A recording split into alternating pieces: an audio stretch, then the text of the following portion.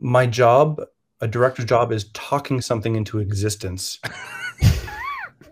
In a lot of ways, my only tool I have is to talk. I'm going to talk this into your brain so you can get into my head, which is an impossible task. Because you got like, Spies at the height of production, we had 550 people working on it, right? So, and that's just the movie. That's not all the, ancillary peripheral things happening. Marketing and the music and the this and the that and the post and the, so you've got so many things going at once, and you realize your skill set is your tool is you talk it into existence, right?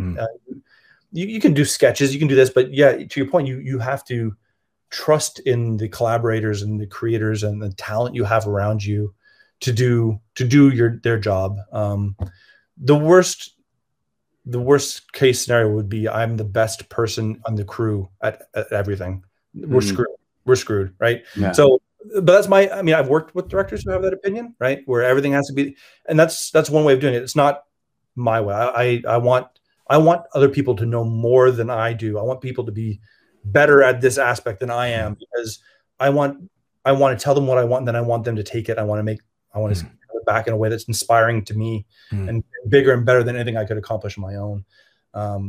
Otherwise, you sort of should just go off and make a little, side project, because it really is the tricky thing. But it's hard, because as you're coming up and as you're going through department, whatever department you happen to be in, I mean, you're sitting in the back of the room in Sweatbox or design review or whatever it is, going, oh, I wouldn't have made that choice. It really, like, it's so obvious what we should be doing here. Like, you can't help it, right? Like, and that's good. You should always have, like, everybody on a crew is a filmmaker or they're a creative, right? So that's that idea, until you get to the front of the room and you're sitting there, right? And someone's like, so should it be red or should it be blue?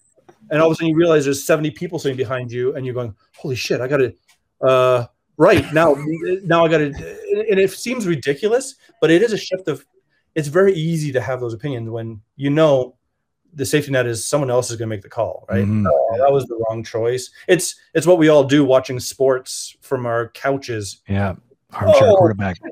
Why don't you just kick, make the pass over there so you can, like, there's 99% of people on the perfect day couldn't make that pass to begin with, let alone doing it under the. So, but it's one of those things we just carry forward. So you realize quickly that, your job is to talk things into reality and to not sweat those moments that you have to. Yeah, it's really hard when the pressure's on and everyone's like, you got to make a choice. Do it. We're gonna go. Yeah, the amount of decision you have to make on a daily basis about everything. Oh, we need a door here. What's the design of the door? What's the color of the door? What side is this door going to open? What kind of angle we're going to put it? Is it going to lean with the right foot or the left foot when he's going in? If it's an animation, it's pretty insane.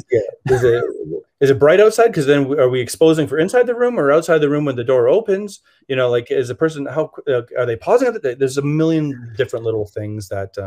I mean, at some point you have to almost like, okay, it doesn't really matter, but I have to look like confident that, yes, it's red for that reason. And you literally just made that up right there. And you're moving on to another direction. I think, again, like, everyone has different philosophies on how to do the job, right? It is such a different thing for different people. For me, it's having the confidence, trusting in my gut, the taste that I've developed over the years, what I'm trying to say, coming back to knowing the big picture and what I'm trying to accomplish, so that I can say confidently in those moments, but also knowing when to say, listen, I'm liking the door with the round window and the hinges on the left. 9 times out of 10, I can tell you why. I can't tell you why right now. This is what I'm liking. So, how are you guys feeling about that? Am I missing? Like, it's also knowing when to lean on everyone else around you, because then they feel invested, right? Like, everyone on the job will give me 100% because they get a paycheck. They're all professionals.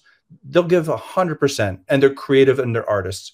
What you want is for people to have ownership of what they're doing, to feel invested in because that's when I know, me as an artist, that's when I'm giving you 150, 200%. And that's when magic happens. That's when things come alive and you go, holy shit, like, this game I'm playing is out of this world. This movie I'm watching, this TV show is incredible, because you can feel the investment of every person on that crew saying, this is going to be great. It's not going to be anything less than great. Not on my watch, right? I'm going to do everything I can. So I think a crew does appreciate confidence when you know what you want and what you need, and to be direct and be able to communicate that. And then in those other times, knowing and feeling like they can be trusted with having an opinion, with having to support, to say, yeah, we got you. We can help you with that.